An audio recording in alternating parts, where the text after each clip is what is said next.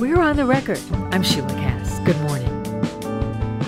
These guys are like the mortar between the bricks that keep us bonded when we're going through hard times. That's Mike Rossi speaking about his experience with early onset Alzheimer's. We'll hear more from him and two of his friends in a few minutes. An estimated 6.5 million Americans aged 65 and older are living with Alzheimer's dementia. The disease can be isolating and stressful, both for the person with the disease and their loved ones. Yolanda Wright is a licensed social worker.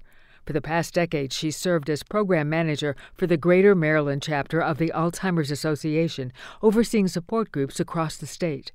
These groups are led by volunteers and tailored to meet the needs of different populations. When we spoke in October, I asked Yolanda Wright to describe the different people the support groups are built around. The majority of the groups are for caregivers that are caring for someone mostly in the middle and the late stages. But we do offer specialty groups such as early stage. That includes not only the care partner, but the person with the memory loss.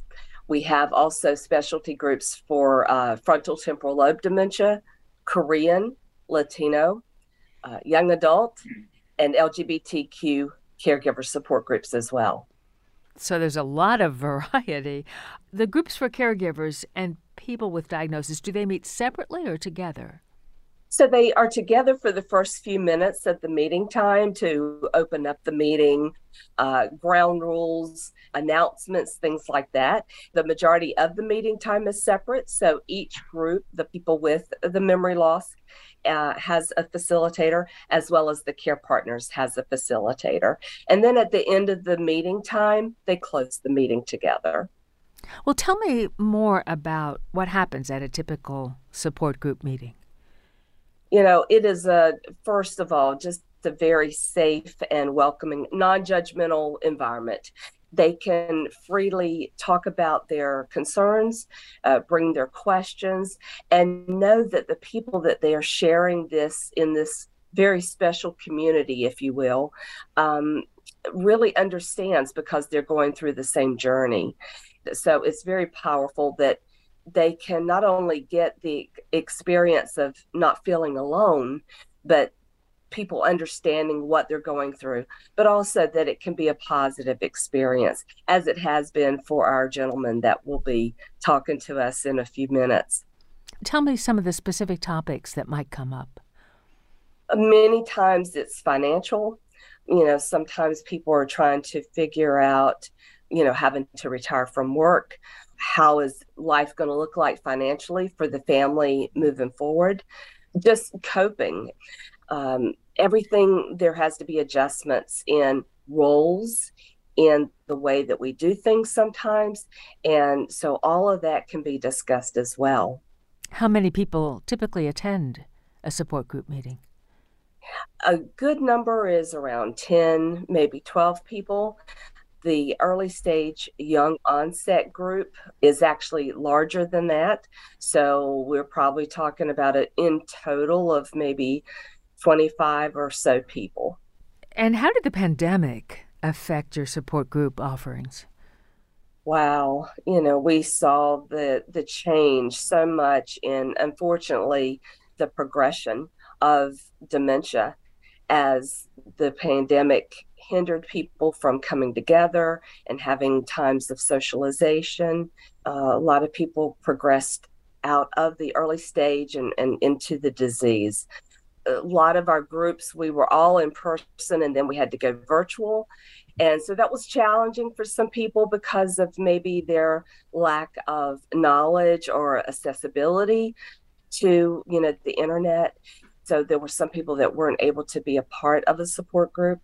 But we worked as much as we could in trying to get people connected either via telephone or Zoom to be able to, continue to provide that support for them. So how many support groups are you offering now? At this point, we have probably about 45.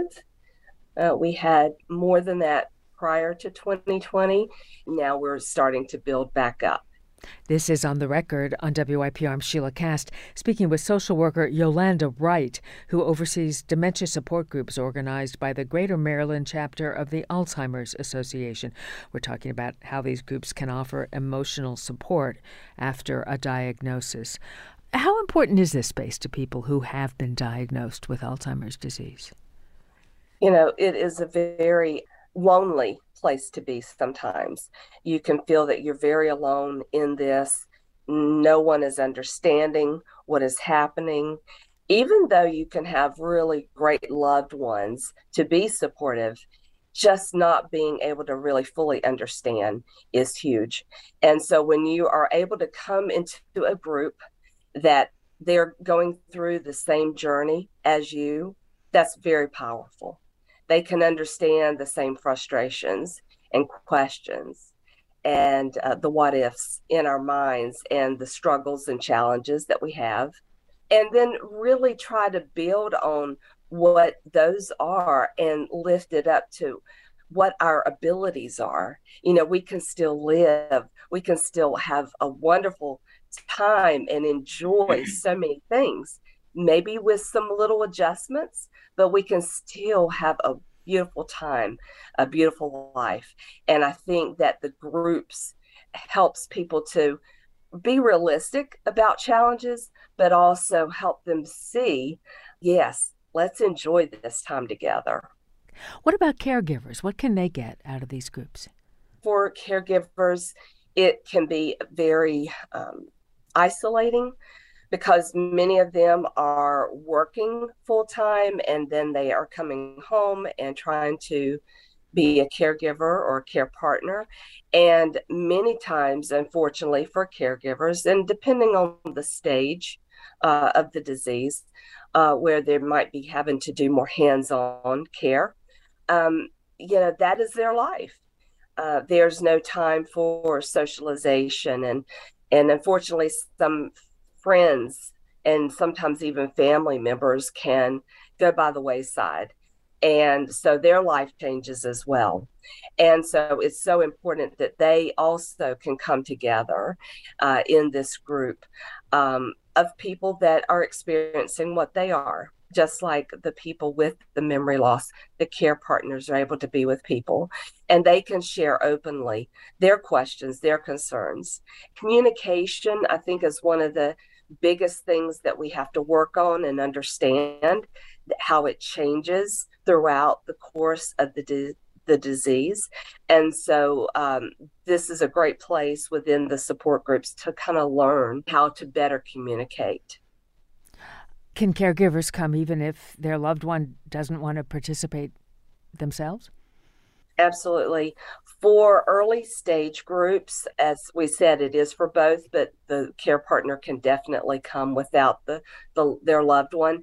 Some people aren't ready to go and be a part of a group, and then some are right away. They want to get connected right away. So we have to look at the individual and where they are.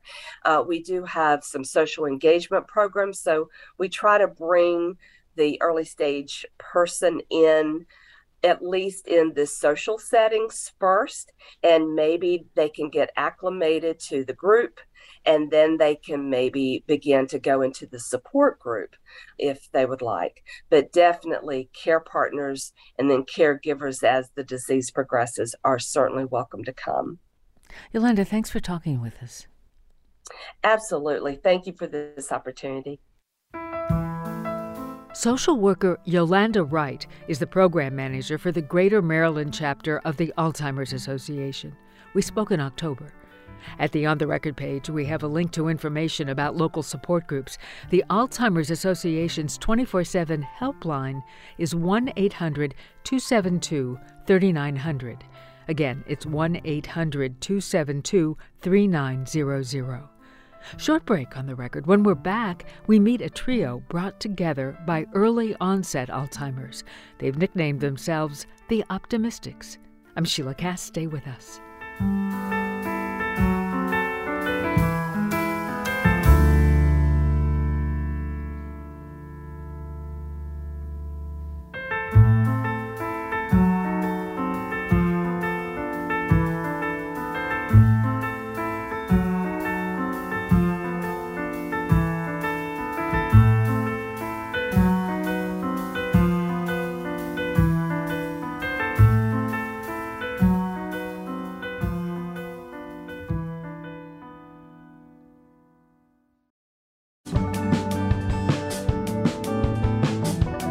Welcome back to On the Record. I'm Sheila Cast.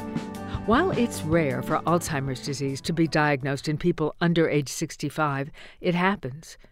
It's hard to track, but research suggests between 220,000 and 640,000 people in the U.S. are living with early-onset Alzheimer's. In October, I spoke with 3 men all diagnosed with early-onset Alzheimer's: Dennis Myers, Jim Hersey, and Mike Rossi. They met at a support group in Hunt Valley organized by the Greater Maryland chapter of the Alzheimer's Association. They formed a deep friendship and have dubbed themselves the Optimistics. I asked Dennis Myers why they call themselves Optimistics. Well, after we had been together for a short period of time, really, we thought we wanted to push away this disease. And we wanted to fight it by coming up with things like being optimistic about the whole thing. So it sort of just was natural to go and become the Optimistics. Jim, what drew you 3 together? I think the common bond of what we were fighting against. I think it's been incredibly beneficial to all of us who have had, particularly on the Alzheimer's side, that, there's a plethora of material that we share with each other. We also spend a lot of time kind of talking with each other in terms of how we're feeling, what's happening to our bodies and things like that. I think that's the major thing in terms of the Alzheimer's issues that we're all kind of dealing with. Mike, no one knows what you're going through like the Optimistics do. Tell me some of what you can share with each other that you may not be able to share with other people. I love these guys. They're like my brothers in arms. And we share, a lot of personal stuff. And these guys are like the mortar between the bricks that keep us bonded when we're going through hard times. Maybe talk about, took a test, the cognitive test we didn't do so well on, and we try to support each other and just, going through some of the demands or the things that this disease has set upon us. And we try to offset it by connecting with each other. So we'll talk about, things about topics that are fun to talk about, is uplifting, as well as some of the things that are scary about the disease. And only the people that have this could understand what it is like to go through this. So it's very essential, I think, to have people that are going through this that will truly understand your most inner fears and challenges that you're going through. Or a lot of people could not understand it. They just don't understand. They wouldn't know. And that's okay. It's just that these guys here, they're my go-to team of friends that can kind of, when I fall into a hole, they can pull me out. Yeah, well said. Dennis, what was it like getting this diagnosis after having had a career as a physician's assistant? Well, I knew a good bit about it. I did not expect to have it. And when it did become the diagnosis of why I was having problems, I just had to navigate through what some of the problems were. Just the mere diagnosis, how we could manage ourselves, how we could find people who were like us, and being able to come to grips with a situation that ultimately may not be pleasant in the end, but nevertheless, that navigation would be warm and loving and helpful for all of us. Had you, as a physician's assistant, been involved in diagnosing or treating people with dementia? Yes. When I was working, I did. And ironically, when I look back, I would be an initial practitioner and diagnose it, but we very quickly would send somebody off to a neurologist because they were the experts. And sometimes that's where it ended for the primary care practitioners. Mm-hmm. And really, that group, the primary care practitioners, are the ones who take care of these people and take care of all of us. And the best thing that could have happened was to have them followed right along. Mm-hmm. This is On the Record on WIP. I'm Sheila Kast, speaking to the Optimistics, Dennis Myers, Mike Rozzi, and Jim Hersey. All three were diagnosed with early-onset Alzheimer's disease and bonded in a tight friendship after meeting in a support group organized by the Greater Maryland chapter of the Alzheimer's Association. Jim, you were senior vice president of 2 Maryland hospitals. What was it like facing the end of your career? Yeah, it was devastating, to be honest. Very difficult. When you've been in the healthcare field and you've been working for that for so many years, and then all of a sudden it was much more challenging. It was much more challenging in terms of coordination and how you talked with, my wife's a nurse practitioner as well.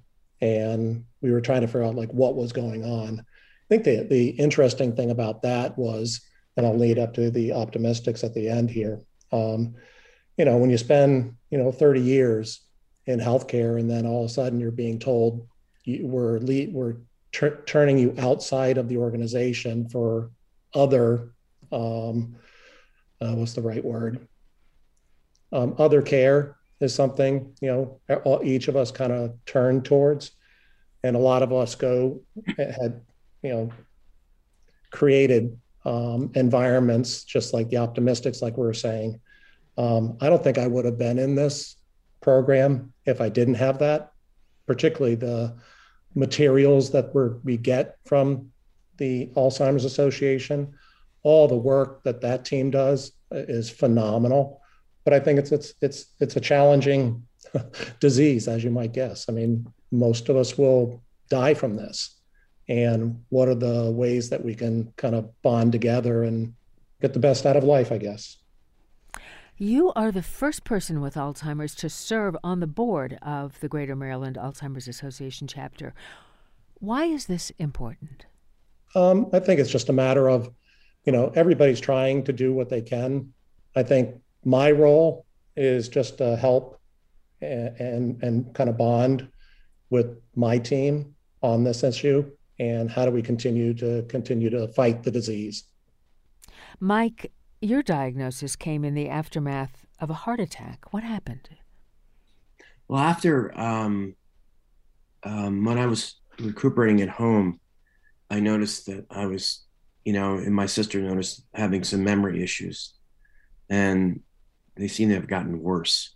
My care nurse would come to the house and she was concerned. So she called a nurse that was a cognitive nurse and tested me, and felt that it was best to call my physician. And from there, we went through a whole series of tests, and the test revealed that it was a devastating revelation that I had early onset of Alzheimer's. And I was really shocked and devastated, like most people do when they get this at such a young age. And then I was basically forced to retire because I was avionics technician on helicopters. So like Jim and Dennis, my career was kind of derailed, and not that that's what I wanted to do, but that's what had to happen. And it is an isolating experience.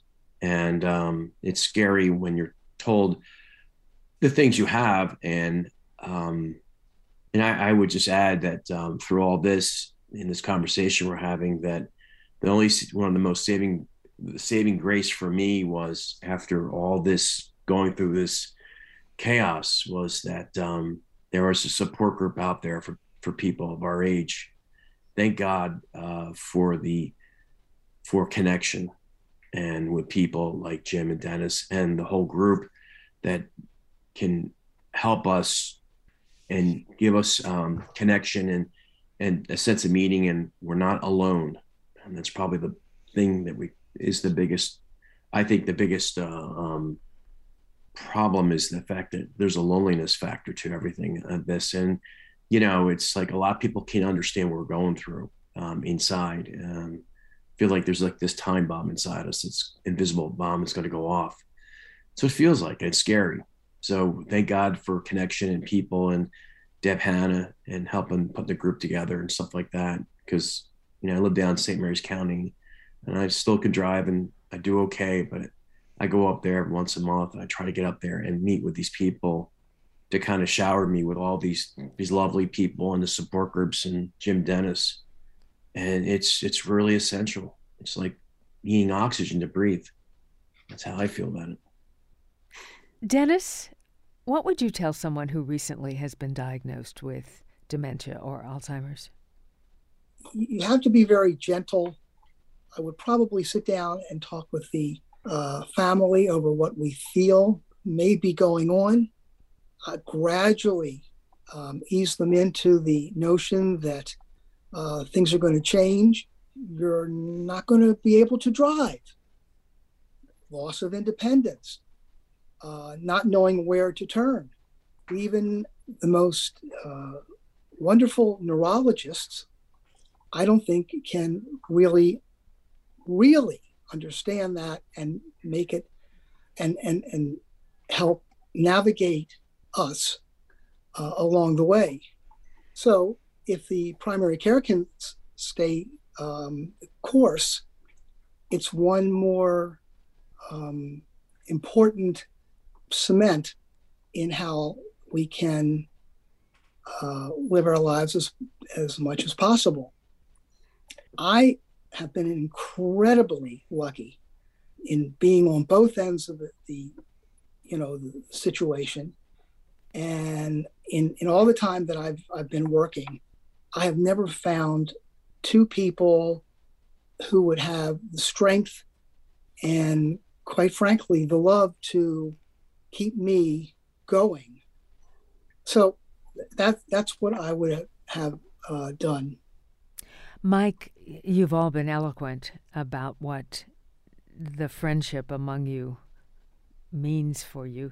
Tell me what it meant to you after your brother passed away suddenly. Well, first of all, going through this diagnosis and experiencing this is like kind of you feel like things are getting taken away from you. And then this happens when my brother passing from COVID. It was a very dark and lonely place for me personally. It kind of touches on your own mortality a little bit, but it's just at the same time, it was hard, and so you need to go someplace for support. And again, I guess I fall back on the optimistics who I talked my heart out, and it was in a dark hole. People can talk to you and all, but Jim and Dennis, they jumped in the hole with me and helped me with this despair and darkness. And in a way that a lot of people couldn't understand it.